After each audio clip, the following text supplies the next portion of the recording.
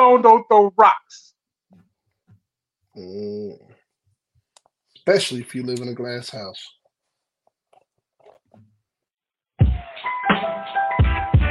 Yeah. Woo! Let's go! Y'all need to sit back, listen, enjoy the vibe. Sip something, light it up, enjoy the ride. Cause the Sports City Chefs is on tonight. In the kitchen cooking up, they on the rise. Sports City Chefs, Chefs. Sports City Chefs, Chefs. Sports City Chefs, Chefs. Sports City Chefs. Yes, Lord, we got a brand new president. Joe Biden, we riding, I pray you heaven sent. Word from the wise, my people stay ahead of. Come on, I've been relevant, trying to survive the elements. It ain't no love in these streets, these dudes telling it. Case go from cold to hot, states evidence. Kaboom, Sports City Chefs is in the room. Cooking up hot topics to put up on your spoon. They well in tune, blown like a flower in June. Superman verse MF Doom, the clouds loom. So tell a friend it's the Sports City Chefs again. Pay attention, tune in, we on the set again. Sports City Chefs, Chefs. Sports City Chefs, Chefs. Yeah. Cabin, Taj. Woo! Connecticut. What's going on, Sports City? It's your boy Sirius back at the helm with another edition of the NFL Free For All Show. We're doing the championship round edition, and I could not think of any other way to kick this off than with the fellas here at Sports City Chefs. But you guys know I don't do this by myself. I got a whole slew of brothers with me and some more on the way. Calling from the state of California, Brian, breaking news users in the building. What's going on, my guy? How we doing, sir?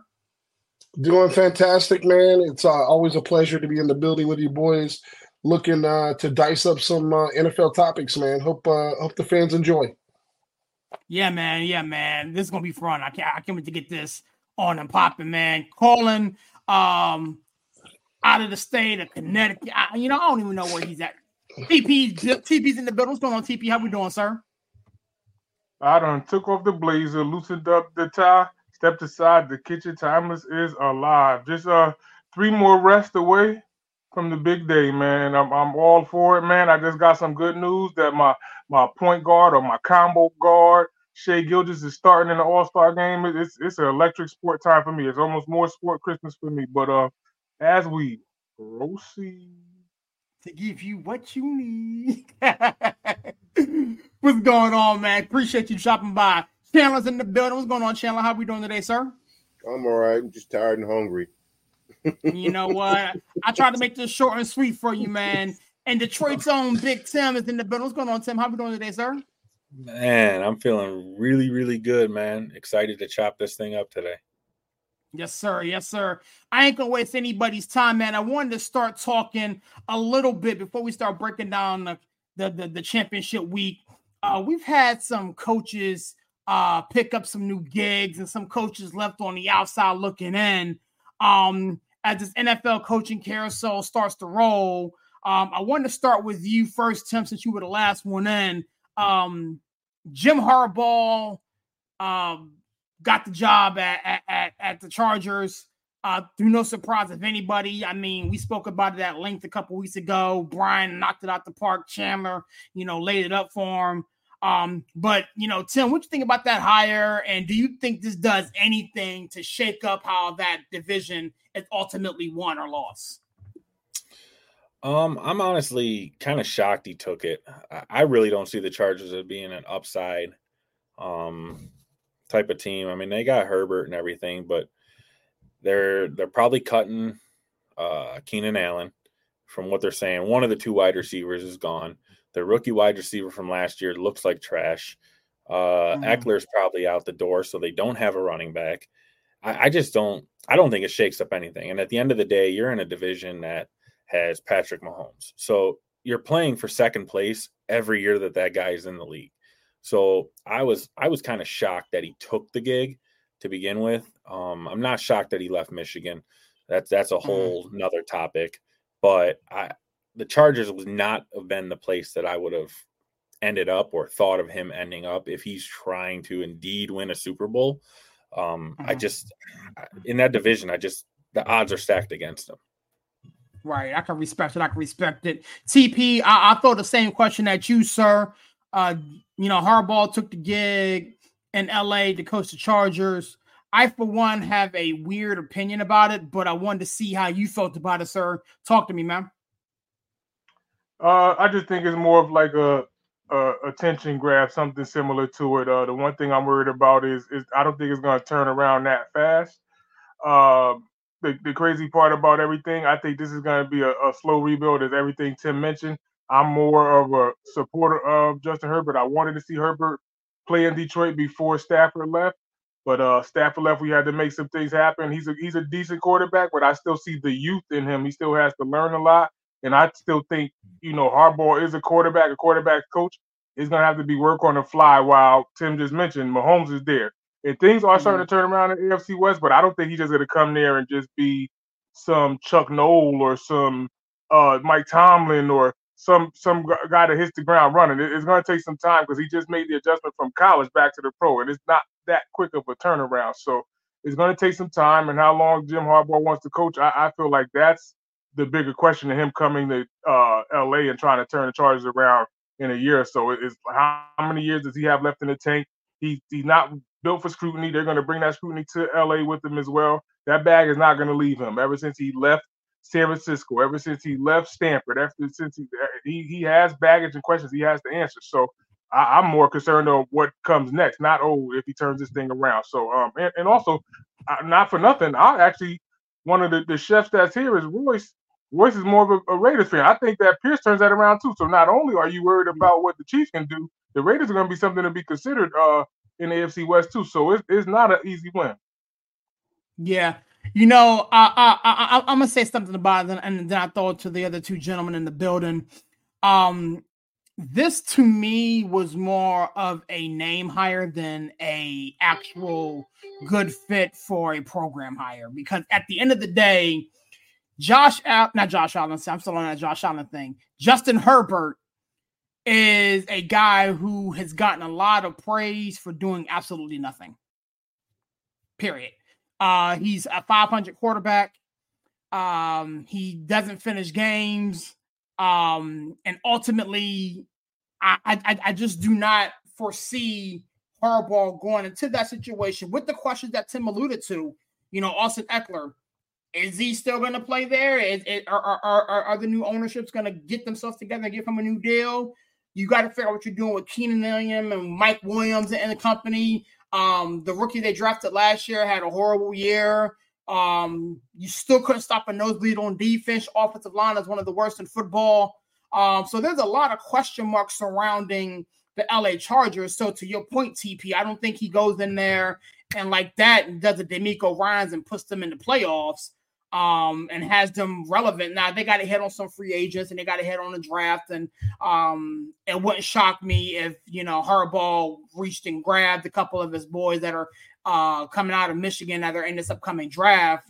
Blake Crom comes to mind, a running back who's declared. So he may be able to go into LA and fit that system. But it's going to be interesting to see how it all pans out. I, for one, don't automatically put them in the AFC playoff picture just by getting that quarterback. There's a lot of other dominoes that has to fall. To your point, the Raiders got the new coach and he's been balling or whatever. So it's going to be funny to see how it shakes out. Chandler, I'll come to you, man. Harbaugh gets the gig in LA with the Chargers, man. How you feel about it? It's actually a great hire. And I mean, I don't know what's going on with these Detroit Cats tonight, man. Yo, y'all need to get up on Woodward Avenue, go get you some fried turkey, man, and stop hating. All right? Because I know what it is. Listen. Yo, Tim, tell him what up, though. Tell him what up, though. Man, I'll tell you right now, it has nothing to do with Harbaugh being a bad coach. That's not the question. The question is, I just don't think it makes that much of an impact for the Chargers just based on where they're at. I think Harbaugh is a really good coach, and he's taken Jesse Minter, the Michigan D coordinator, with him. So he's bringing some people with him. To me, it's not Harbaugh. It's the Chargers are always going to Charger. It's what they do. And, they, at the end of the day, sitting in that division with Mahomes, where that, to me, that's where the division starts and ends. And again, TP brought it up. The Raiders, I like Pierce. I like Pierce a lot. You know what Pierce reminds me of? Dan Campbell, because those guys will play for him. Right. They want him there. And I love that. To me, that's great, but it's just not Harbaugh. Want to play Harbaugh. for Jim Harbaugh too. Jim Harbaugh isn't just the quarterback's coach. He's an actual coach. He is a team builder. He's a team builder. Right, but the last time he had success, he ran into a pot of gold with San Francisco. San Francisco was loaded. All he had to do was come in there and make that happen. And he had a GM who was more interested in getting credit than he was working with the coach. Okay, so let's start there. All right, we want to go back to San Francisco. We had Trent Baalke, who no longer has a job in the NFL, by the way, who was more interested in getting credit than he was working with his head coach. Okay, Jim Harbaugh never should have left San Francisco, but that's a whole other question. Everywhere Harbaugh has been, he has built teams that have lasting success even after he left. Stanford was still good after he left because then they went to David Shaw and they had sustained success for a long time. Okay, Michigan's going to be fine. You got Shamar Moore. Sharon Moore. Sharon. I said Shamar, didn't I? Damn it. Sure did. He gonna be in SWAT gear. Dan Quinn, Dan Campbell, Amamuri Brown.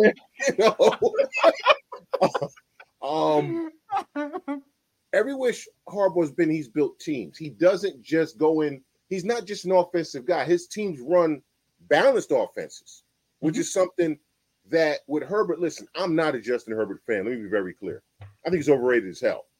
I think he's physically gifted, but I think he's overrated. Okay? I think in the biggest of moments, Justin Herbert's going to choke like a dog. But with the right coach, I think the Chargers can either tie or win the conference at least once in the next 5 years with Jim Harbaugh. I think Jim Harbaugh, by his second year, people will be talking about, man, Chargers going to give the Chiefs a run for their money. As far as scrutiny, dude, it's the LA Chargers. Just like when they were San Diego Chargers, nobody really cares about the Chargers nationally unless they do something stupid or unless they do something like Jim Harbaugh. In 3 weeks, no one's going to mention the Chargers because the Charger fan. Listen, I was stationed in San Diego. The Charger fans barely care about the Chargers until late in the season if they're going to make the playoffs. Other than that, it's like, yeah, the Chargers. So, but I love this hire for that organization because of nothing else. When Jim Harbaugh leaves, and we know he will leave because he don't let moss grow under his feet, that organization will be far better suited for sustained success, whatever you want to call success for the Chargers, than they were before he hired them. I can respect it. Brian, you hear what's going on in the building. There's been pots and pans and some food already started to get thrown around, man. Go ahead and grab you a dish and start throwing some stuff, man. Harbaugh gets a gig.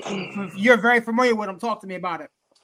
Yeah, I'm going to be honest with you. This is the reason why me and Chandler butt heads and we don't like each other all the time. Because he always steals my thunder. Everybody else is like, Harbaugh's a bad coach or Harbaugh's a good coach, but this is a bad team, bad situation. He's not going to win. What about Pierce? I say hogwash to all that. People forget the 49ers were 5-11 when he took over San Francisco. Stanford was horrendous when he took over Stanford. Michigan was horrendous when he took over Michigan. That's what this guy does, is build teams. And by the way, just a FYI, in 2011, the first year San Francisco, the first year that San Francisco was playing under the Harbaugh era, let me just tell you, because somebody mentioned here the great talent that we had.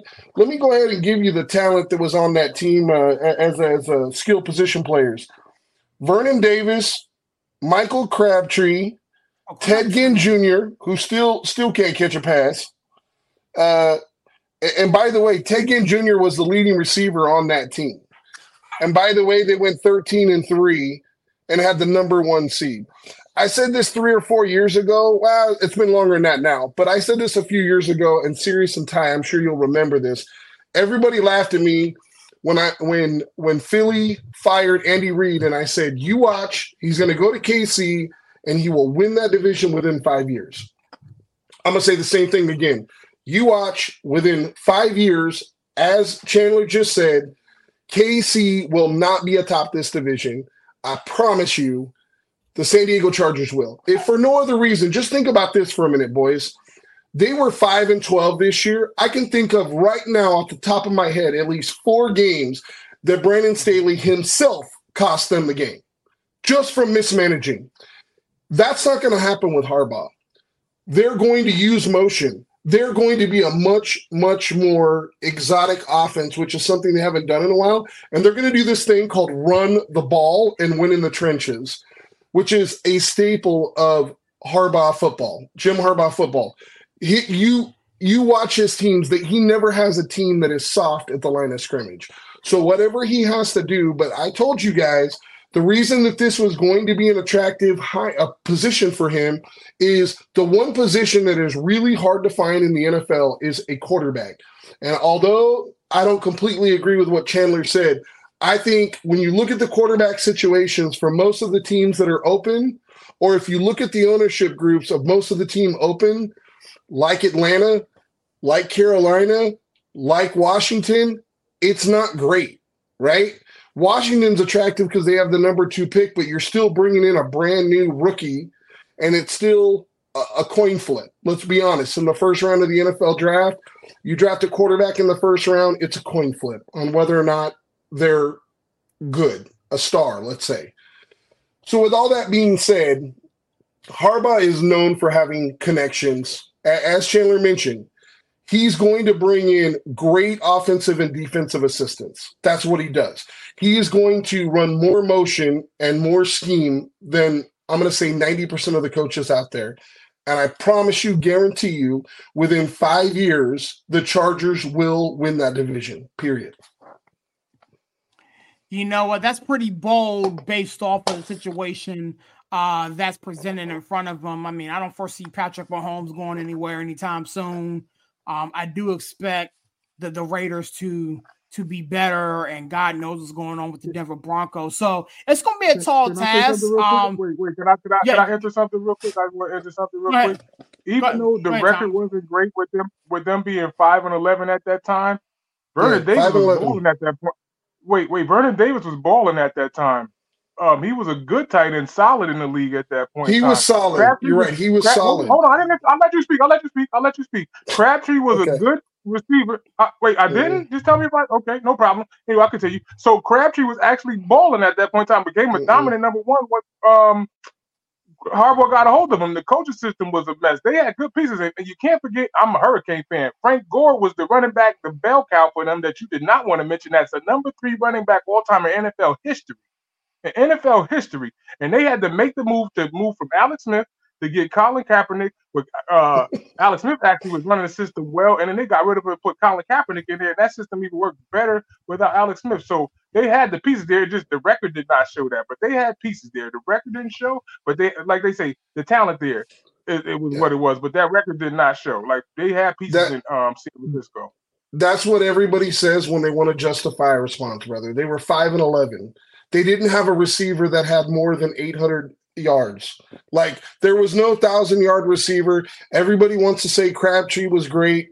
Like, you can call him great. I see great now because we have great receivers.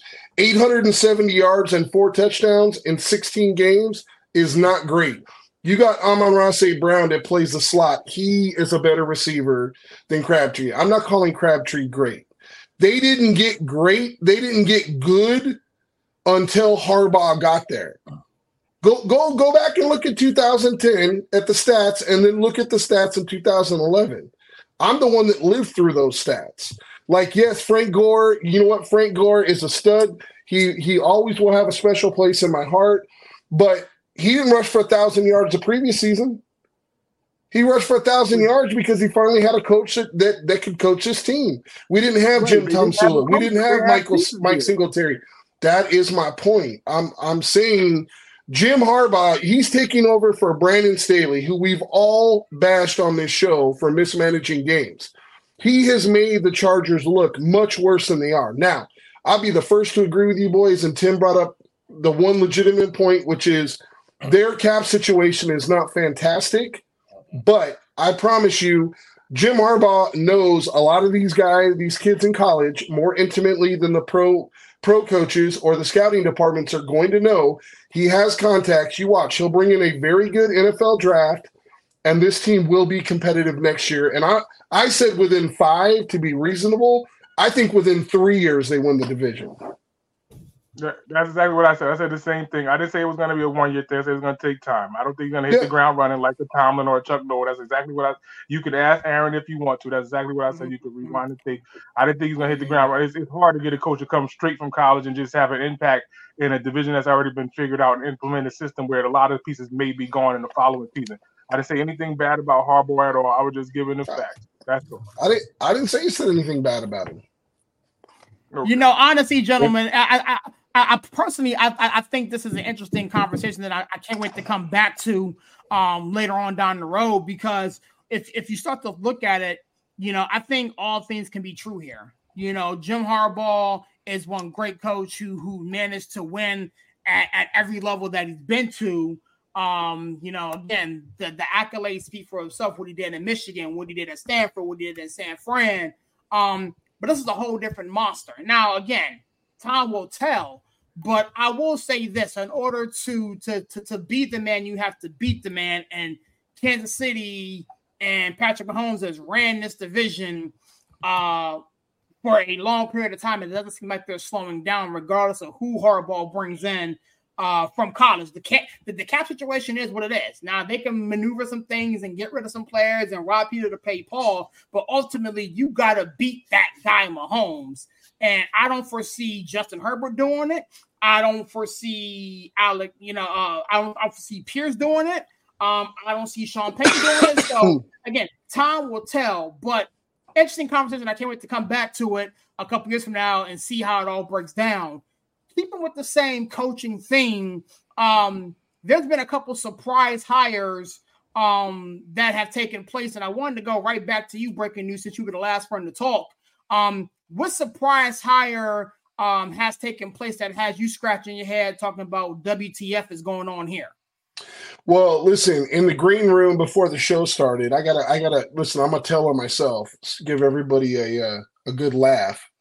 So I got the ticker across the phone that said the Tennessee Titans had hired Brian Callahan, and just to show you, unfortunately, my age, Chandler probably remembers this, and maybe Ty.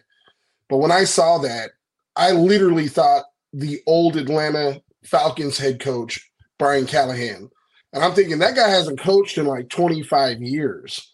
So that's why backstage I had said, this is a horrible hire. This is Art Shell all over again. And then I realized when my mind kind of adjusted, I was like, oh, I think they're talking about the Bengals OC. So with that being said, I do not think that is obviously the worst hire. I do think it's good that they got a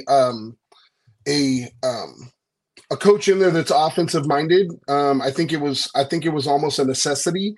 I think the interesting one for me is probably Naples, the Naples hire, because in Carolina, I think it was Carolina, correct?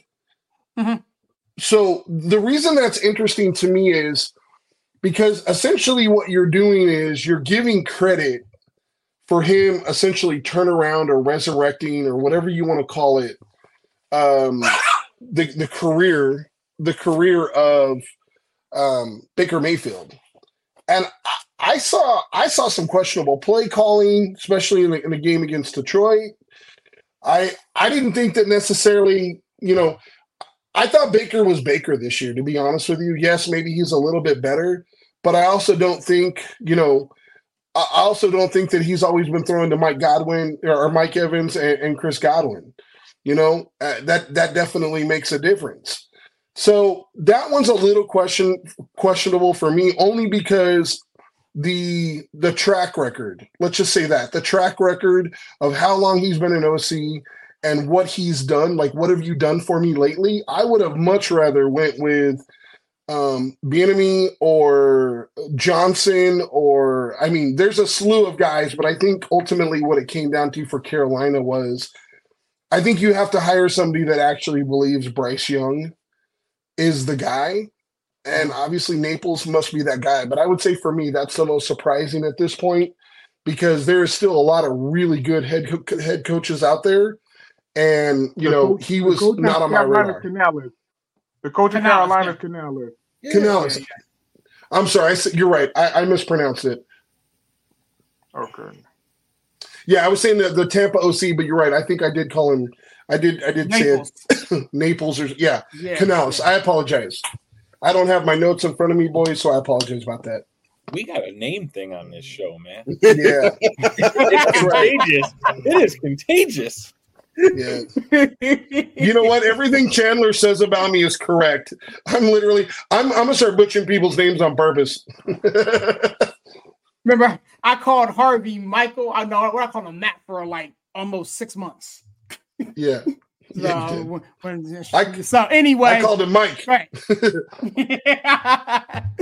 Yeah, Chandler. I'm gonna throw this in your lap, sir. There's been a lot of questionable or confusing hires that has taken place. Give me your position on something that's kind of shocked you so far. The Brian Callahan one, because he got hired because of his last name. He got hired because his father was Bill Callahan. His father was a really good coach. I don't see it with the son. And please stop telling me because a guy's a good coordinator, that makes him a great head coach. There's more to being a coach than calling plays. Now, and see, he's always saying, I'm calling the plays. Okay, what about your defense, bro? What about your special teams? What about building a team? What are you going to be in the trenches? What are you going to do with this? What are you going to do with that? I don't give a damn about you calling plays. The Panthers' issue wasn't play calling. It was a terrible offensive line. It was the fact that you had a 3-foot-tall quarterback and you had 6'8" linemen who were just saying, come on and sack my guy. Okay? This is the same offensive coordinator. Because where did he come? He came from Cincinnati, if I believe, right? Okay. How many times did Joe Burrow get sacked in that playoff game? He got sacked a lot, bro. How many times did he get sacked that season? Yeah. You had a bad offensive line. You kept calling 7-step drops. You almost got your quarterback murdered multiple times. Brian Callahan should not have a job as a head coach. Period in the story. Okay? You got an organization that's had a couple of bad drafts. Missed me with Will Levis. Okay? He's a career backup. You drafted Malik Willis when anybody with half a brain knew Malik Willis was at least a 4-year project. Not 1 year, not 2 year, not 3 year, 4-year project. He came out of college and all they ever had him do, they hyped him the ball and they said, run, Malik, run. There was no passing game. This kid was, man, listen, don't get me started on the Titans. It's trash down there in Tennessee. But Arthur Blank, like Mark Davis, finally got the hire right. Because you should have hired Raheem Morris when you had the chance the first time. I like that hire. The Canales hire, and I just mixed up two teams, the Panthers and the Titans. I just caught that. But the bottom line is Brian Callahan's a bad coach. He shouldn't have a job. Canales, I don't know what you're going to do down there and with the Panthers because David Tepper's a terrible owner. But Brian Callahan, I'm going to say this again, Brian Callahan's going to be fired in 2 years. You said 2 years. 2 years. Oh, wow. Okay. Tom, let's talk to me, man. There's a lot of coaching GM spots that have been filled since the conclusion of the 2023 NFL season, man. Which ones have you scratching your head? I know there was, I think on here as well as like other conversations, I said teams like to deal with mediocrity. I'm scratching my head. The Atlanta Falcons, what are you doing? Y'all went and got Raheem Morris and brought a defensive guy there where your offense is the question. Y'all brought Kyle Pitts in there, a guy that y'all can't get off the ground. This guy was an All-American tight end, and he can't get featured in that offense at all. You have problems at the quarterback position. You can't get Bijan out there. Y'all brought a defensive guy to work on the defense. Scratching my head, like in a division where it's up for grabs still. I don't think Tampa Bay has a handle on that division. I feel like everybody has a shot, whether it's the Saints, whether it's, I think the Panthers are the only team that are out of the conversation. They race to the bitter end. they raised it a bidder in the week 18. It was still up for grabs. So with them getting Raheem Morris, I know that he could be a better coach in a different situation, but not for Atlanta. Atlanta has a bigger situation of a frying offense that's done. They got Ritter or who's the other guy? And Heineke. I wonder if Heineke stays. Yeah. I feel like he's gonna be moving soon too. So like there's more issues to fix than him just coming in and trying to turn the defense around. The defense has their handle, especially at the corners with Terrell and these guys. So I think that's fine. They needed an offensive mind to try to put points on the board. Atlanta couldn't score at the end of the day, especially in big games too. And there's a lot of youth there. You need a good offensive mind. They should have chased down Harbaugh or somebody to get that offense popping. But that's just me. I feel like that was a questionable hire for a team that had issues offensively and bringing a strong defensive mind into a team that defense is all right. I'm not gonna say great, but they're all right. But Atlanta confuses me, and I don't want to give him a short window. I do want to see him excel. I feel like he has 2 to 4. I really want to see him get to 4. But I know if they start seeing losing out the gate, you know how frustrated Atlanta has been since 1998, since they lost to Denver and couldn't get it around. And every year they look successful and fall on their faces. Like if Morris can turn it around, then egg on my face. But I don't feel like it's going to be a quick turnaround. He has a lot to prove.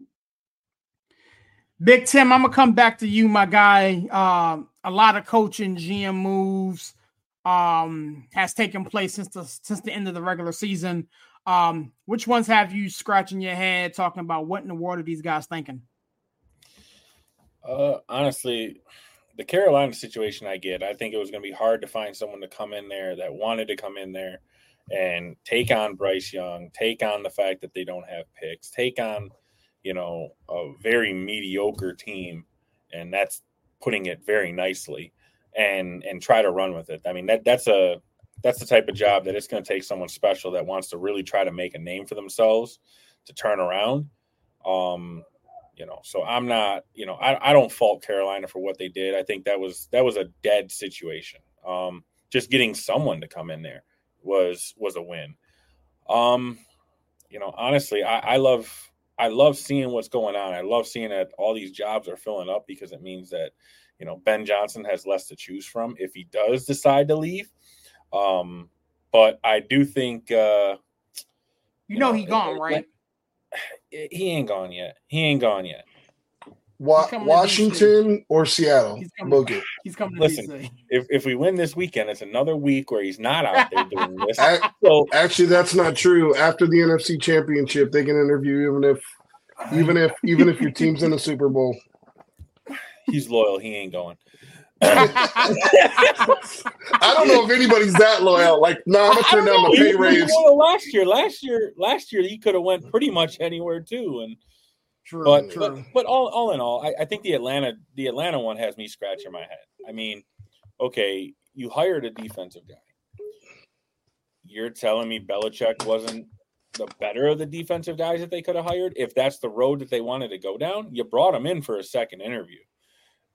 What does Bill Belichick have to interview? What can go wrong in that interview? I mean, you just come in, you throw your rings on the table, and you say, "Check these out, guys." That's it. And if you can try to convince me, maybe he's too old school, whatever. I don't know. But if you were going to hire a defensive guy, that was the defensive guy. So you kind of blew my mind with that one. Honestly, I thought that was the spot for Ben Johnson if he was going to go anywhere offensively. I thought that would have been the spot for him because all the weapons that they have in place, they probably draft a quarterback or at least try to go sign somebody and, away you go. So, but the Atlanta one is the one for me that just has me blown away because no disrespect to Raheem Morris, but I mean, Jesus, Bill Belichick sitting there if you're going to go the defensive coach route and you completely fumble the bag on that. Mike Vrabel's still sitting there too. Yeah, and Mike Vrabel. I mean, a guy who, what do they say? That he kind of pissed off the owner's daughter or whatever with some comments and Jesus. Can I ask you a question? Marshmallow talk. Question.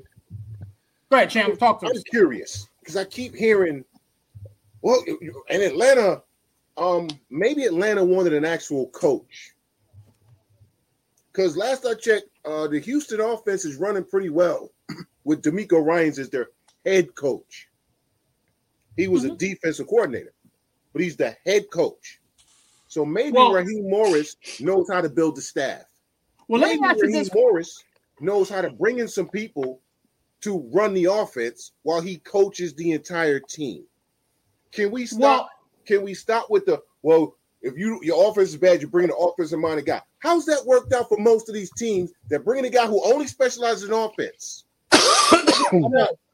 They get- Chicago. How did it work Wait, out so for tell me what happened his last coaching spin. When he head coached the last time, what happened to Raheem Morris? You tell me It was what a happened. rookie head coach, and actually Well, he was trending upward and got sabotaged by the organization because they didn't give him any damn time.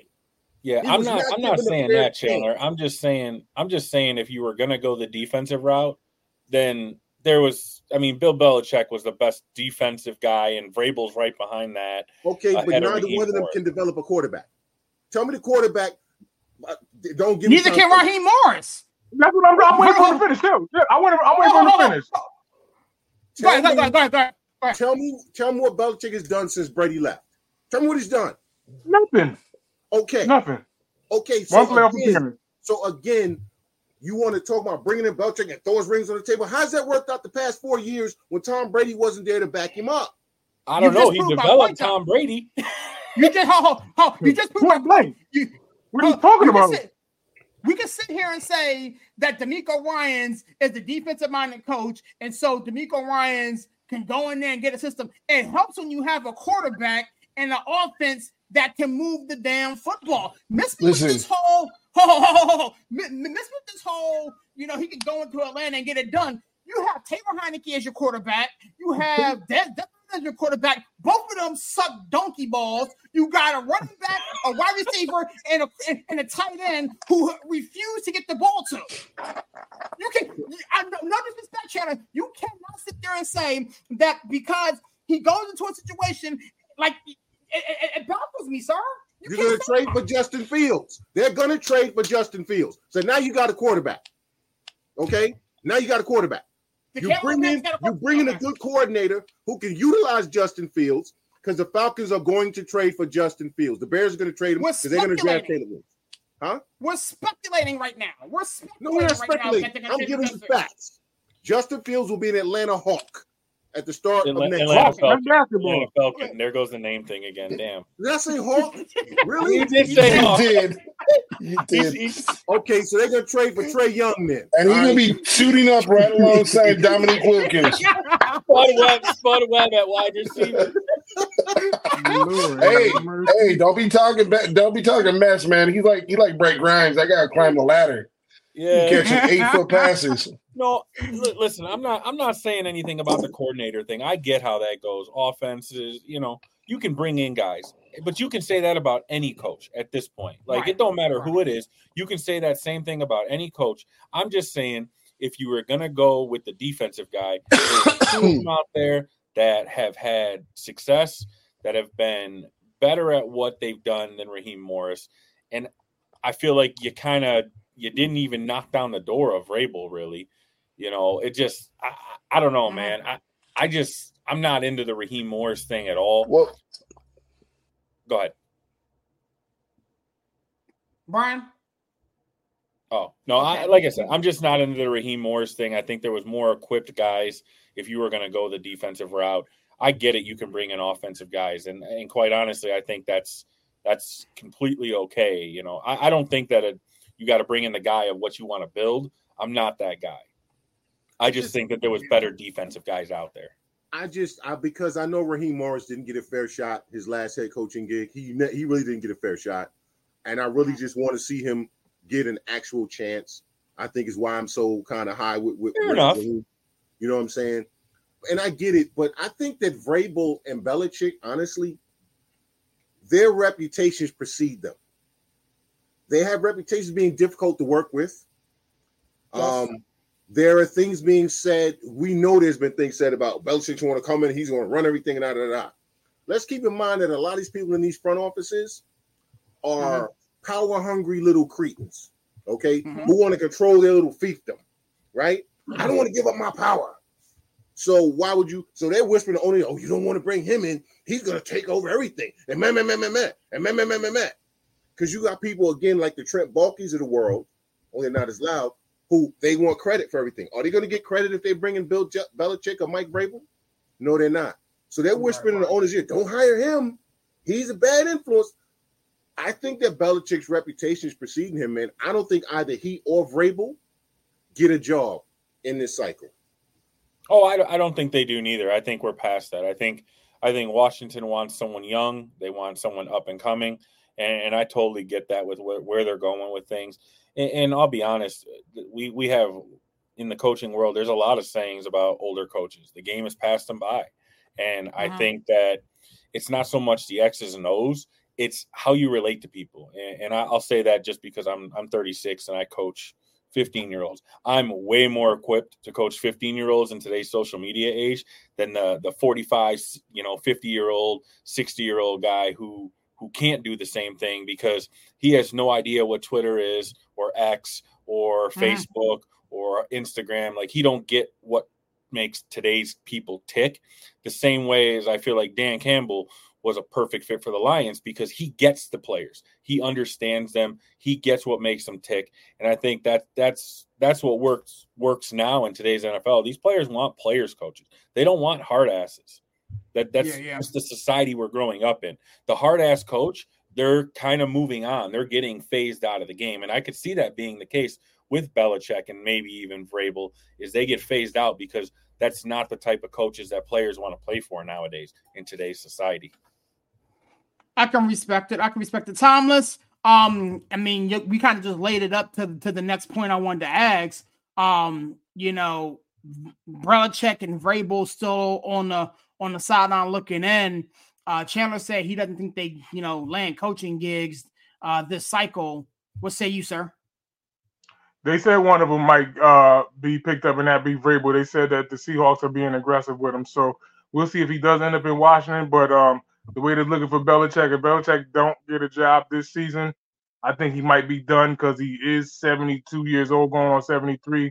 If he doesn't get it now, that's him. I feel bad in saying this, Lord forgive me, but it's like he may be like the paternal style, like walk away from the game and whatever happens after that happens. People live life with a passion that they have, and I feel like his passion was in New England. I don't put too much of that blame on Belichick because they thought that they had a big piece in Mac Jones, and Mac Jones is horrible at the end of the day. They made a big mistake thinking that he was the guy. I felt like it was coming out of college, but once he got his feet running, he fell on his face so many different times and making excuses, and it was like Belichick is, the humble, give you 3-word answers and couldn't even answer, but he probably wanted to tear that microphone up, and it's like he had to go somewhere with his pieces that he could work with that are able to absorb the conversation, and I don't think Washington's going to do it. I felt like Atlanta had a front row seat 8 years ago in the Super Bowl to see what type of coach is like. Not only is he a defensive mind, he was a former center, so he knows what the offense is. He's like dual threat, and he could have helped turn that thing around with some youth that needs to turn that thing around. Morris had a job 13 years ago. 13 years ago, who the quarterbacks was then? Derek Anderson and Tavares Jackson. Like, he didn't develop either of those guys.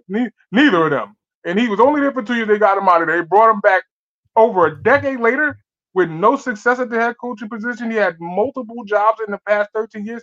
Like, you have to get somebody that's going to turn this thing around soon. I think, again, if he's there, it's going to be a project. It's going to take 2 to 4 years. If he's not successful, I hate to say this, no backlash, please. He's a black coach, so if he's not successful, they're going to tear his head off his shoulders ASAP, and it's not fair. That's why I said I hope he's successful, because it's just not fair if we don't come out playing or coaching or standing up to our standard at the end of the day. So that's why I feel like it's not fair. He could have went to a job that was more set up for him instead of trying to make, remember the Titans situation happen in Atlanta. I'm sorry. Right. I can feel you. Breaking news is back in the building, man. We're talking while Bill Belichick and Mike Vrabel are still on the sideline looking in. What say you, sir?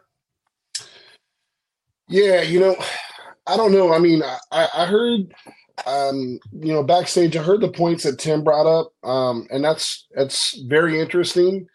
I think there's a couple things going on here. I think, first of all, I think Bill Belichick probably thought he was going to get the Atlanta gig, first and foremost. I think, second, I think he's looking for, as Ty alluded to, he's not a spring chicken. if he doesn't coach in the NFL this year, it'll be the first time in almost 50 years that Bill Belichick was not part of the NFL. Think about that for a minute. Let that soak in. Basically, the entire length of time that almost all of us, except Chandler, have been alive. We literally have not known an NFL that did not have Bill Belichick in it. And I only say that to say I think Bill Belichick may, in a weird way, maybe has gotten a little too high on the hog. Like, I think that there's an expectation. Like, I don't know. I think it was you, Sirius, that said, I just walk in and put my rings down on the desk. Like, yeah, what you accomplished 10 years ago doesn't necessarily indicate to me who you are now. Because right now, you had a 4-12 team. Like, right now, you had the bottom offense in the NFL. Like, right now, the owner fired you and literally hired a guy that has no head coaching, coordinating, nothing experience just because he wanted you gone. Like, that's, from the outside looking in, that's what it looks like. Now, Bill Belichick has an amazing legacy, and yes, it's always going to be linked with Tom Brady. But let's be honest, Bill Walsh was an amazing coach, but he wouldn't be Bill Walsh without Joe Montana. You know what I mean? Tom Landry's an amazing coach, but he would not be Tom Landry without Troy Aikman. Like, you don't have one without the other. Like, you never see a scenario where, like, oh, Don Shula's amazing. Look at all these wins, this and that. And then he has, like Brian Hughes playing quarterback for him. Like, yes, you can coach talent up, but ultimately you have to have the talent needed on the field. And I think what we've seen this year is, I really do believe that Bill Belichick can scheme like nobody's business. I think that, everybody wants to give the credit to Gerard Mayo, and we're going to find out.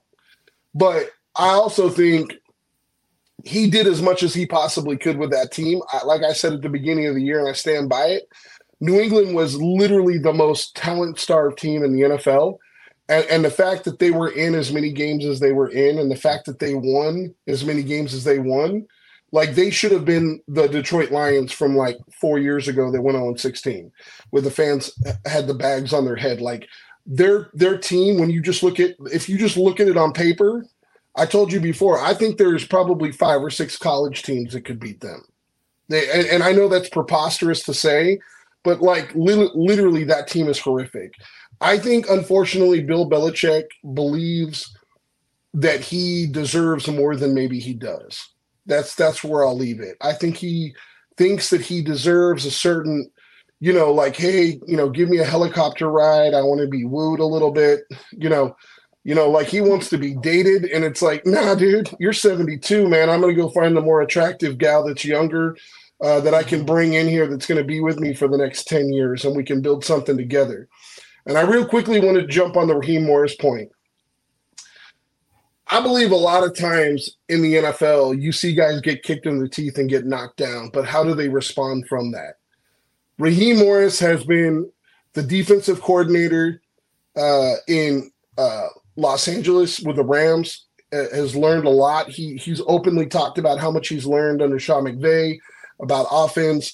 You have that tree that's available to him, if you will. He has players. So the reason why I didn't immediately jump on that hire, I want to see the people he brings in to be on his staff, right? I want to see the people that are going to be a part of that staff before we ridicule or before we crucify him, because did he learn something? But I will tell you, as much as we talk about Bill Belichick and as much as we talk about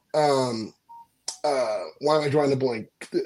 Former head coach of the Titans. I'm sorry, boys. Vrabel. Mike Vrabel. Thank you, Vrabel. Why is nobody talking about Bieniemy or Brian Flores? What Flores did with the Vikings defense is nothing short of a miracle. You go back 2 years ago, they literally could not fight their way out of a wet paper bag. And for whatever reason, these guys never get mentioned. If I was starting a team today, and I know everybody loves Eric Bieniemy, I think Brian Flores absolutely deserves a job. I don't think he ever deserved to be fired in Miami the first time around, a lot like Jim Harbaugh with San Francisco. So I think he's a sleeper name that, if given an opportunity, I think Flores is a hell of a coach. Brian Flores never Yeah. going to get a job in the NFL as a head coach because he's suing the NFL. Ron Rivera sabotaged Eric Bieniemy at the beginning of the season when he said what he said at that press conference. But the guy who should have been hired and no one's even interviewing him and he wants to coach is Pete Carroll. Pete Carroll? Pete Carroll got forced out of Seattle. Pete Carroll said he wants to coach. By the way, the Dallas Cowboys need an actual coach, not a guy who just stands on the sideline holding a clipboard and says, hey, Gerald, what do I do? Pete Carroll would be the perfect coach for the Dallas Cowboys as they're currently constituted. Think about it. Just think about it. I think Pete Carroll would have been a hell of a hire for them. But why is nobody trying to hire Pete Carroll? And you say age and all of that. Pete Carroll still relates to these young players. What you got to do is ask the players in Seattle. I think Pete Carroll is a guy that somebody should have hired. Well, didn't he say he was taking a role with the Seahawks? Maybe it's like an advisor. They made him. They basically said, well, you can be an advisor, which means we're going to pay you to go away or we can fire you. Well, he's still getting paid by the organization, so Exactly. I don't know if that had something to do with it too, as to why people didn't knock down his door. But yeah, no, I agree. I mean, he's a players coach, and that's what you're seeing more and more today is these teams are hiring players, guys. Well, Bieniemy did get a second interview with the Commanders, but you know, I personally feel as though it was just he's in our building right now. To meet the quota? Essentially, yeah. Just keep it 100? I think it was to meet the quota, but the problem with how that quota works is you really can't hire or use anybody inside your building to meet the quota. That's how that's how the Rooney Rule works. So he was there, he was convenient. It seems like Josh Harris and company got their heart set on the guy from Detroit who's going to be their next head coach, which leaves the question: where the heck does Bieniemy go?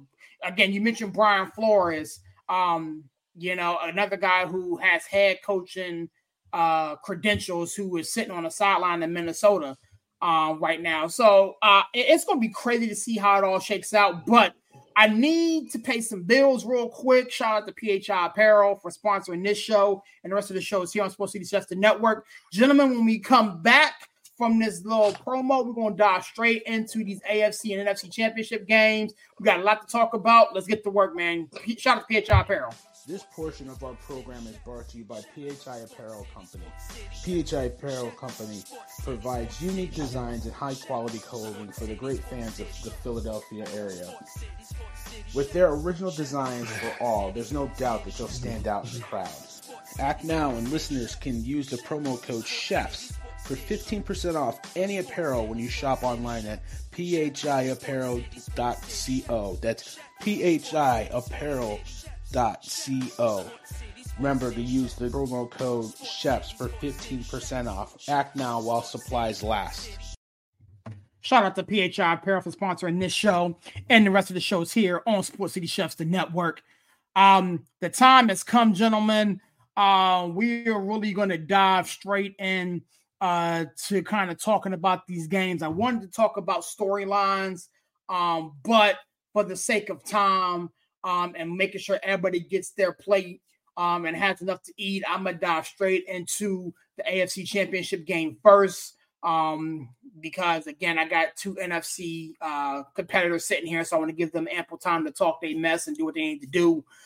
Chandler has stepped away for a second, so Brian, I'll come to you first, sir. The Baltimore Ravens host the Kansas City Chiefs out here at the bank. Weather seems like it's going to be pretty good. These two teams tend to always come down to the last possession, the last few minutes, if you will. I don't foresee this game going any differently. But I wanted to spin this dish a different way, if you don't mind. If the Baltimore Ravens win this ball game, what has to happen? Well, I think for the Baltimore Ravens to win this game, I think two things need to happen. I think the defense needs to disrupt Patrick Mahomes. So one interesting stat that I'm sure you gentlemen probably are aware of, if you look at Patrick Mahomes' last three starts, and this is actually a playoff record, He has been completely clean, meaning no sacks and no negative plays, no interceptions, no fumbles, no tackles for losses, no sacks. Like, he has been completely clean. What is going to make this difficult for the Chiefs is if they start playing behind the sticks. So Baltimore's defense has a ton of speed. They are opportunistic. They led the league in interceptions, turnovers this last year. And so that is one reason. The other reason I'm going to say is, like I mentioned last week, you can come up with a game plan for everybody on Baltimore's offense. The one person I don't think they can come up with an answer for is Action Jackson. The bottom line, like, I think it's very plausible that you could see him run for 100 yards again this game. And so to me, that is the difference. Patrick Mahomes is a adept passer and will run if he has to. I think Lamar is an adept passer, maybe better than adept, but he is a ridiculously good runner.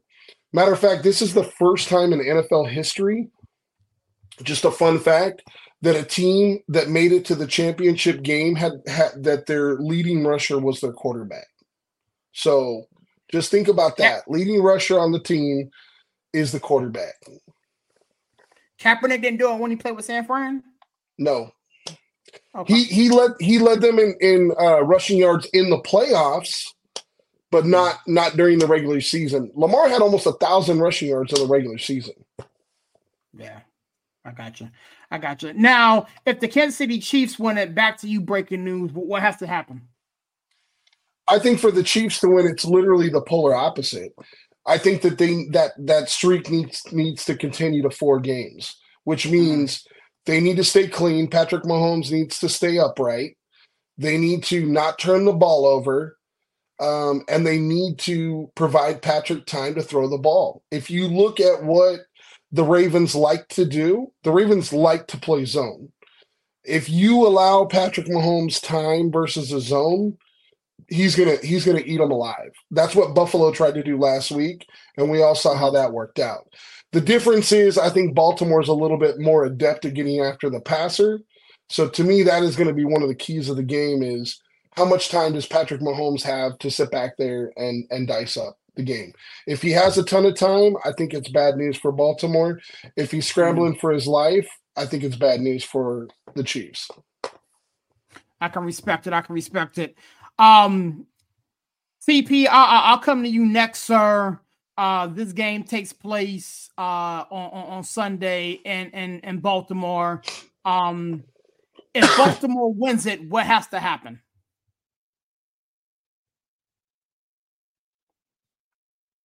TP, if you're talking, you're on mute, sir.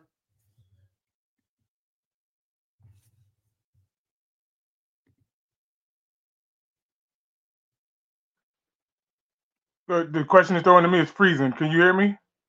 Yeah, I got you, sir. I got you.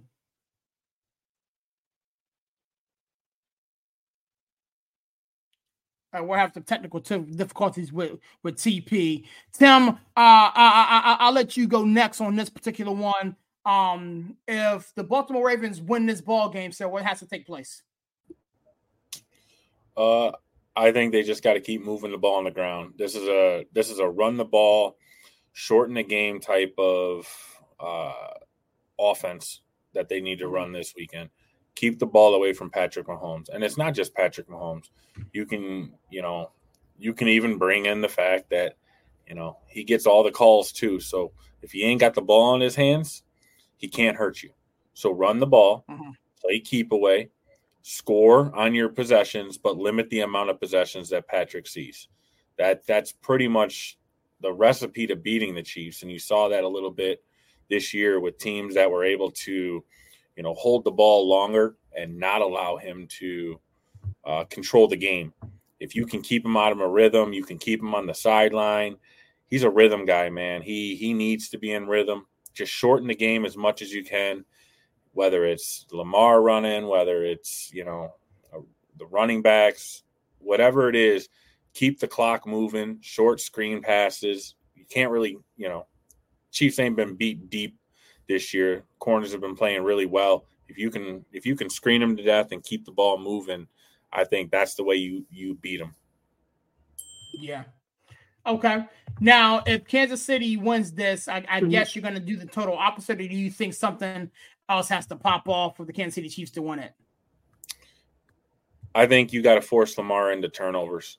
I think, a fumble on a rush, whether it's an interception, I think that's the way Kansas City is going to win. They're going to have to turn the ball over. They're going to have to get extra possessions, and, they're going to have to keep the chains moving as well. I mean, again, I think you could say the same thing on both offenses.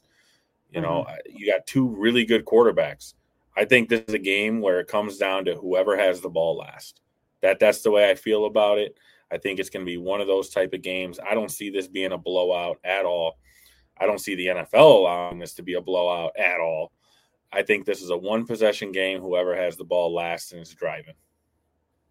I can respect it. It looks like we got TP back in the building. Hopefully his technical difficulties are behind him. TP, if the Kansas City Chiefs win this ball game, what happens? How did they do it? My eyes are all focused on number 8 if they lose. If Baltimore loses, I just want to see everything that falls in the lap of Lamar. He just got that $200+ million contract and was having this high success throughout the season. They look like a juggernaut. And to be at home, this is the first true postseason that Mahomes had to earn it on the road. If he's able to pull it out in Baltimore, Maryland, I'm not worried about the chaos in Maryland, even though I know that's Murderville, whatever. But I want to see what they have for Lamar and how he has to try to turn this around a whole nother season, especially with a defense that's actually been playing wild against an offense that's actually turned it back around, back to their old selves, to the juggernaut that nobody could figure out. So that speed for Baltimore has to come into that game and be electric. If not, if Mahomes is comfortable, they're not getting home, this could be a long night for them. I'm not going to, just like Tim said, I don't think there's going to be some outrageous score, but I think Mahomes has the mindset to go shot for shot with Lamar. He's done it all their career. He has the win percentage-wise up against Lamar. So Lamar has to prove it on the biggest stage ever, and he has an advantage being home. He has to show up now, especially with everything on the line, being the number 1 team in the AFC. If he falls short, I want to see what happens to him. If he handles the scrutiny again, a whole nother 6 months until we get to August or whatever, that's just something he's going to have to deal with and try to turn this around and get past the shadow of Patrick Mahomes. I feel you. It's going to be interesting to see how it pays out. For me, gentlemen, if Baltimore wins this ball game, it's because they mucked it up. Keep in mind, the Las Vegas Raiders beat the Kansas City Chiefs with their quarterback throwing 62 yards, completed 9 passes.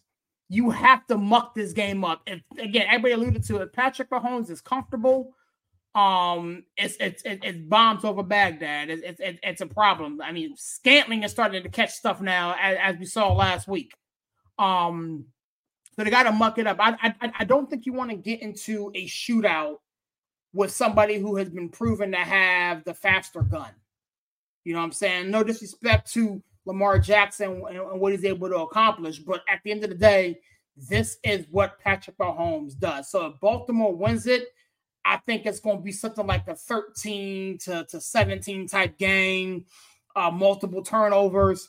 If Kansas City wins it, I'm thinking it's going to be a shootout type of game, a high score game, because ultimately both defenses have had bad days. I think it's going to come down to defense. Honestly, we mentioned Mahomes a lot. We mentioned Lamar Jackson a lot. I think the defenses of both of these teams have to show up and have to show out in order for their team to prove victor. I don't think the venue matters. Contrary to popular belief, I don't think the fact that it's up the street in Baltimore phases Patrick Mahomes and the Kansas City Chiefs. I don't think it matters to them. The weather's going to be nice. At the end of the day, it's just football. You know what I'm saying? And so do the butterflies and the jitters start to get to Baltimore? This is the first time a lot of these guys are in this type of big game. This is the 6th consecutive AFC Championship game for Patrick Mahomes, Andy Reid, Kansas City Chiefs. They've been there, done that, got the T-shirt, wore so many times it's faded at this point. So I'm curious to see how, especially at the outskirts of this game, if there's going to be a muff punt. a situation where a bad read is made by Baltimore. Again, the Baltimore Ravens are the number 1 seed for a reason. They have been the best team in the AFC all year long. And you win those games to get these type of moments. So it's gonna be interesting to see how it all pans out. Chandler, I'll come to you, sir. AFC Championship game, and Baltimore wins it. How do they do it? They blow their doors off. Final score is gonna be 42-6. I'll tell you that right there. Final score is gonna be 42-6. Baltimore is going what they are going to do, not is for grammar. The Baltimore Ravens are going to harass, bully, and overwhelm Kansas City's offensive line. They have actual people who can cover Travis Kelce. Okay? Hamilton can cover Travis Kelce. Roquan Smith can run with Travis Kelce. Patrick Queen can run with Travis Kelce. And if you really think that MVS is going to catch the same ball that he caught in the last game, yeah, don't hold your breath. He had his one good game of the year, all right, where he caught 2 balls that he's been dropping all year. So he had his one good game. But this becomes a situation where the Baltimore Ravens defense are going to keep Patrick Mahomes on his back the entire game. Okay. Now, on the flip side, if Kansas City pulls the upset, how do they do it? Butker makes a kick with no time remaining on the clock. Is what it's going to come down to. In order for Kansas City, I keep hearing a lot of people saying in order for Baltimore to win, they got to muck it up. No, they don't. The Ravens have played 6 teams this season with over 500 records, winning records. The average margin of victory is 26 points. The better the opponent, the better the Ravens play. Think about the Pittsburgh game, the first Pittsburgh game. Game they should have won handily. Mm-hmm. I was there. How many drop passes did those receivers have? Like Nelson 25? Aguilar, like Nelson 25? Aguilar had 4 by himself. And the defense basically went to sleep. Oh, it's the Steelers. They ain't got nobody. I watched that game. The Baltimore Ravens literally gave that game away. Think about the games that they lost. When they lost to bad teams, what happened? They fell asleep in the second half of the game and gave the game away. They don't do that. They don't do that against good teams. They raise the level of play. Now, I don't know if that's an indictment or not. It's not great. But since you're in the playoffs, you're going to be playing nothing but good teams. I think in order for Kansas City to win, Kansas City has to keep this a low-scoring game, and they have to get it to the last possession, which I don't think is going to happen. Because like I said, 42-6. Book it.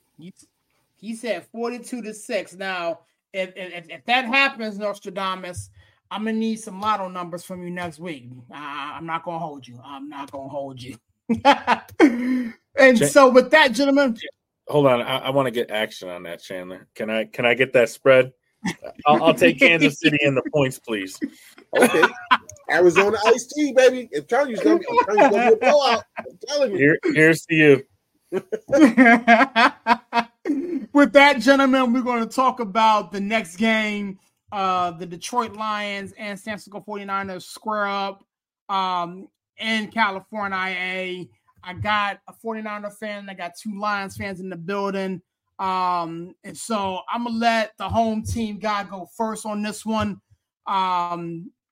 Breaking news, Hughes. Talk to me, man. How do you guys get it done? I think we get it done just by playing offense and defense like we have throughout the year and not how we played last week versus the Packers. Like I said on the program on Tuesday, I think it was a blessing in disguise for the Niners to play a horrific game like that and still come out with a W. And I think it's going to make them a much harder opponent this week in the NFC Championship game. I think for the Niners to win the game, I think the Niners just do what they do. They're the number 1 offense in the NFL for a reason. They got best yards per attempt average in the NFL, top 3 to 5 quarterback in every statistical category, the number 1 running back in the NFL.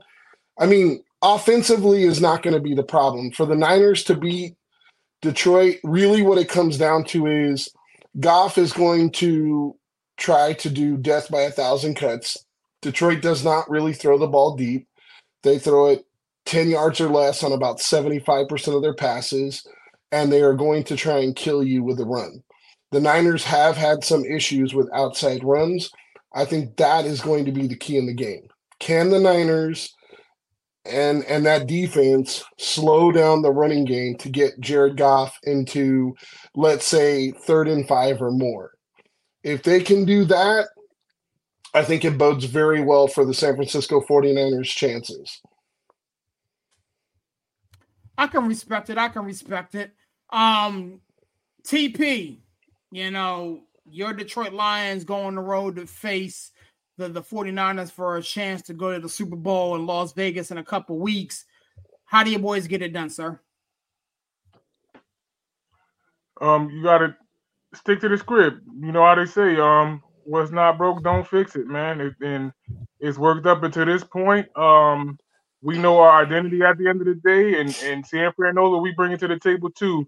The best part about what I think Detroit could bring to the table is we have pieces on the offense that could actually bring problems to their defense, but nobody wants to see that. They're just looking at more of what Detroit's defense can't do against their offense. And it's like we bring the same problems to them also. So what's gotten us here is the offense and the leadership of what Jared Goff has done at this point. So, and Jared Goff is familiar with that team at the end of the day. He's played in the NFC West for several years and had success here or there. I got to look at his percentage while he was with the Rams going up against them, but he's won or lost there. So he knows what it takes to play. And, well, I think that he more or less – I didn't think he played too many games in Santa Clara.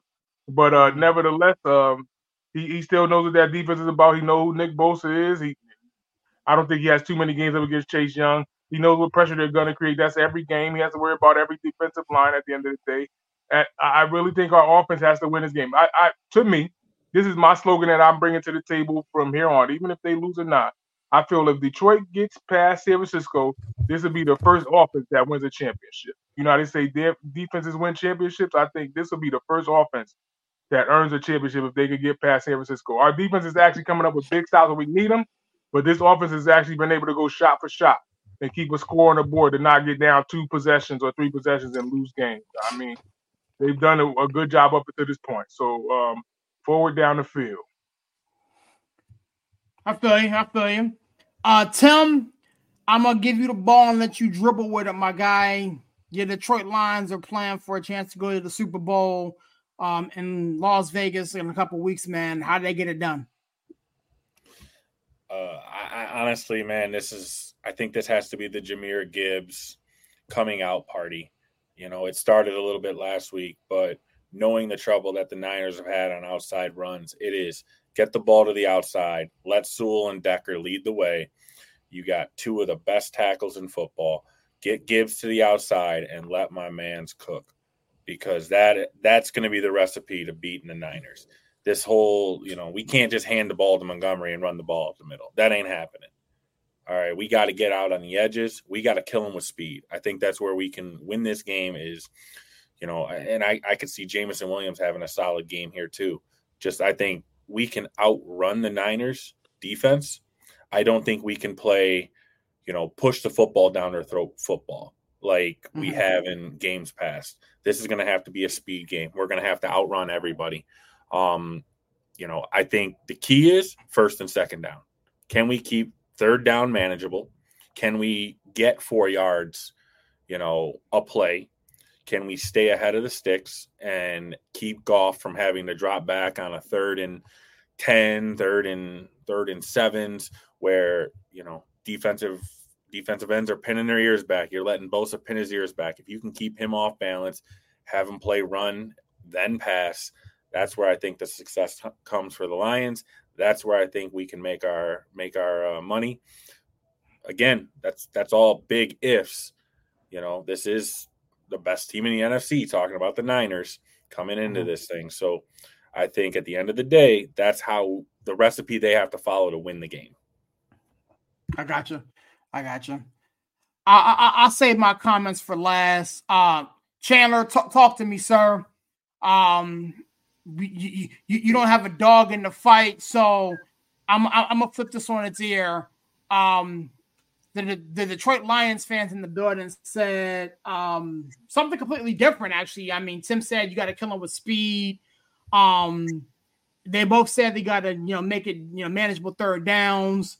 The 49er fans said they just have to play ball like they've been playing all year. They kind of sleptwalk and got lucky at the end versus the Green Bay Packers. So I'm gonna pitch this to you. If the Detroit Lions win, how do they get it done? I think their linebackers and their safeties have to play big. We know the corners are pretty much trash. But honestly, Debo and Ayuk, if Debo plays, they're more like running backs than they are wide receivers. Let's be honest. They're more like running backs, hybrid H-backs, call them. I don't really consider them wide receivers because they do a lot of things coming out of the backfield, screens, bubbles, stuff like that. So your linebackers and your safeties are going to be very important in this because they got to come up and make the tackle. Got to come up and make the tackle. If they do that, because I'm not a believer in Brock Purdy. I'm not a believer. I'm not saying he's bad. I'm not saying he's good. I'm saying I'm not a believer. Okay? I'm not a believer. I have yet to see him win a game when he's the difference in the game. I have yet to see that happen. We saw the offense when Deebo Samuel went out last week. We saw the offense. So for me, the linebacking core and the safeties are going to be big. I think if you can get the game on Brock Purdy's shoulders, I think Detroit can win the game. Okay. Now, flip it on its ear. If San Fran emerges victorious, how do they do it? Wait for man, I just lost his name. Jared Goff. I almost said Josh Gibbs. Swear to God. I don't know who Josh Gibbs is, right? I don't know who Josh Gibbs is. Jared Goff. Make Jared Goff beat you. See, here's the thing about Jared Goff. I think he's done a great job in Detroit, but he will put the ball up for grabs at least twice every game. He puts the ball up for grabs. There's a throw he makes you like, yo, what the hell were you thinking, man? In the last game. Remember that one play? I forget when it was, where he just kind of like, I don't want this, you take it. Jared Goff is going to do that twice in this game. San Francisco has to capitalize on it. Make Jared Goff beat you. I don't think he can. Again, I like Jared Goff. I'm not a believer. That's not to denigrate his talent or anything like that. I'm just not a believer. I don't believe that in the biggest of moments when it's up to him to, because there's 7 throws a quarterback has to make every game. Only 7 throws a quarterback has to make. Everything else is window dress. There's 7 throws. Okay? Goal line, short yardage, inside the red zone. I got to have it third down. I got to have it first down. It's 7 throws in a game that a quarterback has to make in order to win the game. I don't believe Jared Goff can make those 7 throws. I don't believe Brock Purdy can make those 7 throws. So for me, both times it comes down to make the quarterback win the game. I can respect it. I gotta get a list of the quarterbacks that Chandler does believe in. It's not a big list. I've only been here for a little bit, but man. That list is short, man. It's a small list. It's a small list. That's a very, very small list. For me, gentlemen, if the 49ers win it, Kyle Shanahan didn't Kyle Shanahan this thing up. He has a propensity, like we alluded to last week, to lose big games. He gets too cute. He doesn't understand the moment from time to time. If the running game is working, stuff the run. Keep running the football. If the screen game is working, if the short passing game is working, keep doing what's working. Do not get too cute.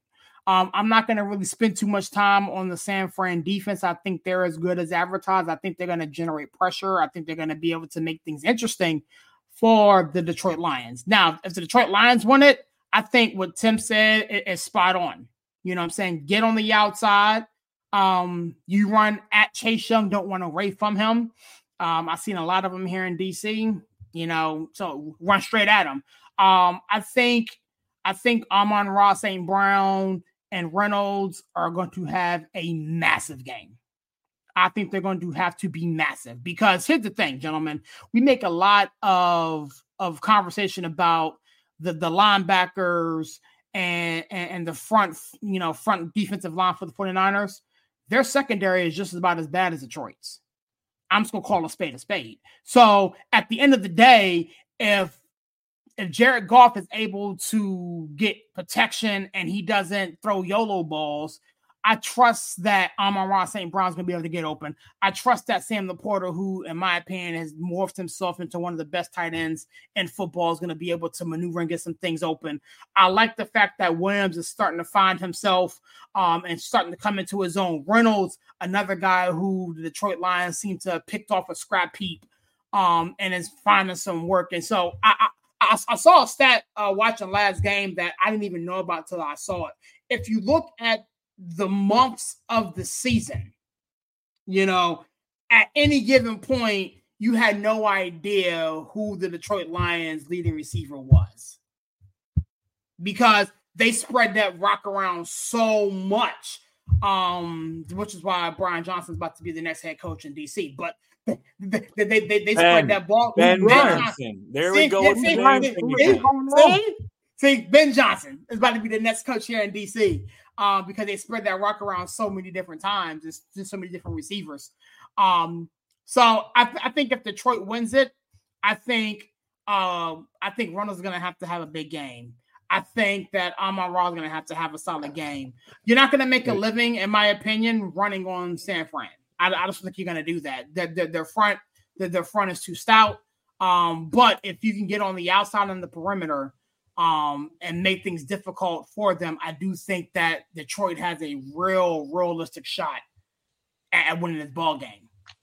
Talk to me, Brian. Yeah, so last show I gave the Lions fans some homework, and I was curious if they followed up on that. Last time they won a road game and what Jared Goff's record was versus the 49ers. Anybody look that up? I can provide it to you. So they're 0-11 in their last road games. The last time they won a road playoff game was 1957. Just a FYI. And Jared Goff is 3-7 versus San Francisco, including 0-1 as a Detroit Lion. For a guy who just gave the saying about Bill Belichick of the "What have you done for me lately?" I think that stat is a little bit outdated for what today's Lions are compared to what they've been for the years past. Jared Goff is 3-7 versus San Francisco. That's not really talking about the past. They do still have to travel to the West Coast. Different head coach, different regime. They've had a lot of regimes since 1957. They're all 0-11 on the road. But see, I'm going to tell you right now, I think the one stat that this thing comes down to, it's going to be one stat, and it's the Christian McCaffrey stat. Because I, too, think Brock Purdy's kind of smoke and mirrors with what they run offensively. I don't think he's a bad quarterback. I think he's a game manager. And that the numbers without Deebo Samuel tell you exactly what that says. With that being said, the Detroit Lions, and I'll go to fantasy, gave up the least amount of fantasy points a game to the running back position. I could say that they've given up less than 70 yards to every running back that they played against this year because they did. I can go to the fantasy standpoint because now you can add in what they've done offensively, whether that's catching the ball out of the backfield, whether that's running. And the Detroit Lions are a pass funnel offense. They force you to beat them with the pass. Now, again, we've seen teams absolutely dice up the secondary, but that's exactly what the Lions push teams to do. They push you to throw the ball. So if they can bottle up McCaffrey and force Purdy to try to beat them with his arm. Now, again, not 100% Deebo. We'll see what happens with that. I think he plays. If he has any nuts, he's going to play. So bottom line, I think that's the key to this entire game. What does McCaffrey do? Can the Lions stop them on the ground and force Purdy to beat him in the air? And again, not saying Purdy's bad. I put him on the list of quarterbacks I can trust, but I think he's more of a game manager guy built with the players around him, a lot like what people say Jared Goff is. Yeah, I'm just saying, sign me up for a 20-4 game manager. I'll take that dude all day long. Oh, I'm not saying he's bad by any means. Sign me up, dude. I'll take a guy 20-4. Hey, listen, we got Jared Goff doing the same thing out here. I feel good about what he's doing. You know, he's 20-4 in his last 24 starts. He's winning ball games with less. With less, might I add. Less what? Defense. With no defense. With less what? With no defense. Okay, listen. Number one, you guys have defense. It's just not great at the perimeter. Number two, your offensive line is at least 5 times better than San Francisco's offensive line. We have one legitimate player on the offensive line. You have 3 guys that are probably going to be Hall of Famers. So Jared Goff is low scoring games. Right. Jared Goff is, and I've told Ty this before, and Chandler kind of alluded to it. What this game will really come down to is, can San Francisco generate pressure? Because Jared Goff is not the guy we've seen in the playoffs when you can get pressure on him. He's a lot like Tua Tagovailoa. He turns into a different player when you get pressure on him. He's not cool, calm, and collected. And as much as, everybody want to say that, can't trust Brock Purdy, this and that. I mean, he played horrific last week. I'm the first one to say that. But like Chandler said, 6-7 throws, when he got to have it, he went 6 for 7 for 67 yards on the last drive in order to pull that game out. We'll see if Jared Goff can do that.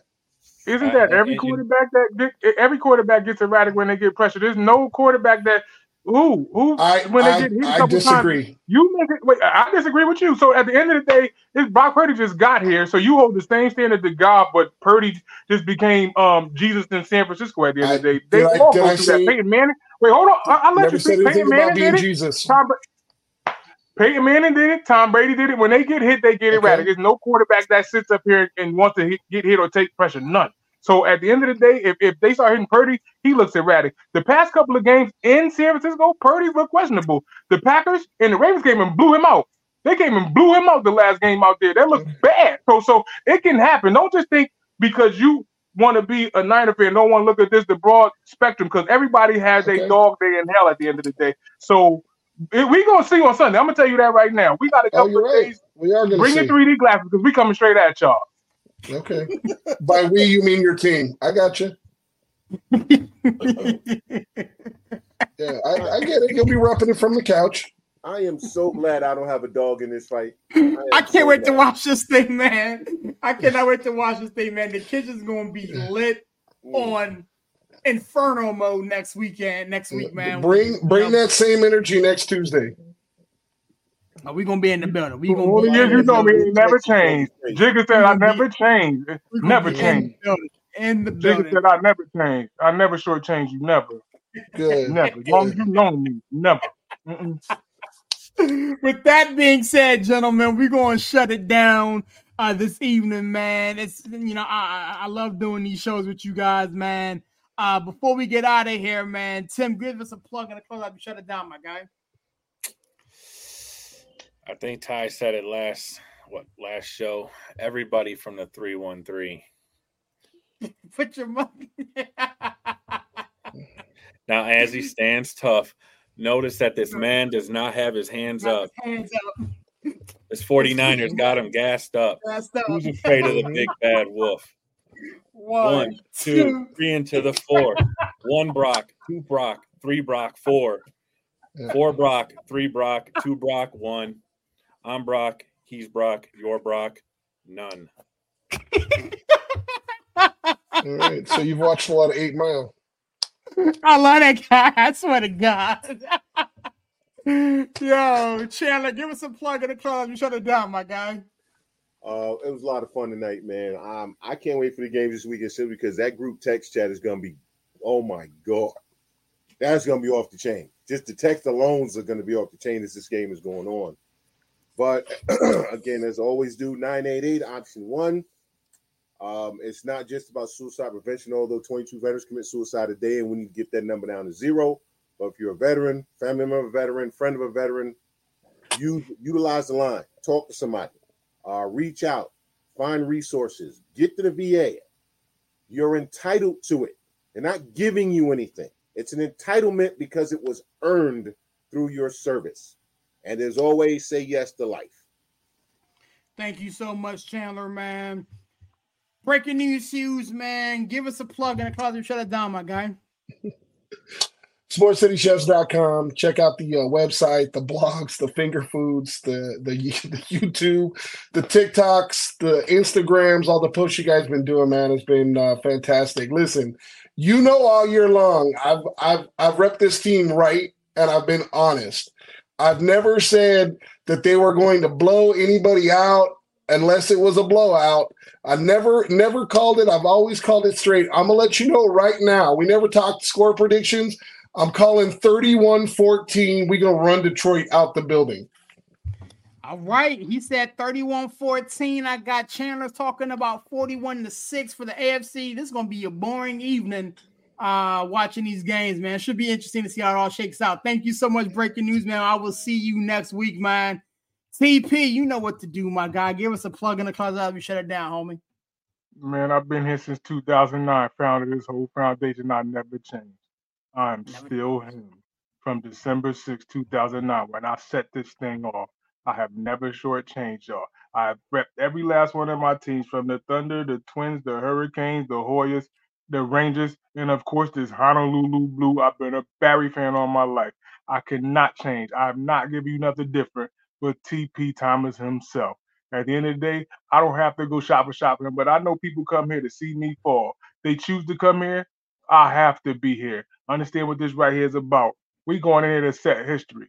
I believe that. Taught a song gospel, it's called Victory. I believe that. At the end of the day, check us out, sportscitychef.com. We got a lot of work coming up in the next month or two. A lot of people coming back on board to make this thing happen. Tell a friend. It's the chefs again. Detroit going in there, I don't need a score, but y'all better take care of business on this Sunday. And if they don't know, now they know. Yes, sir. Thank you so much, TP, for rocking with us, man. Y'all already know how I get down. It's your boy Sirius repping that 412 and the 703, man. It's such a privilege and a pleasure to get to do this with you guys on a regular basis, man. This is what we do, man. This is what we love, man. TP said it here this evening, man. When I jumped in the building, I forget, man. Shucks. 2009, 2010. It's been a minute since I got in the building, man. I ain't never left. I love doing this, man. This is so much fun. With that being said, man, like man Chan alluded to, if you're a veteran, get the help that you need.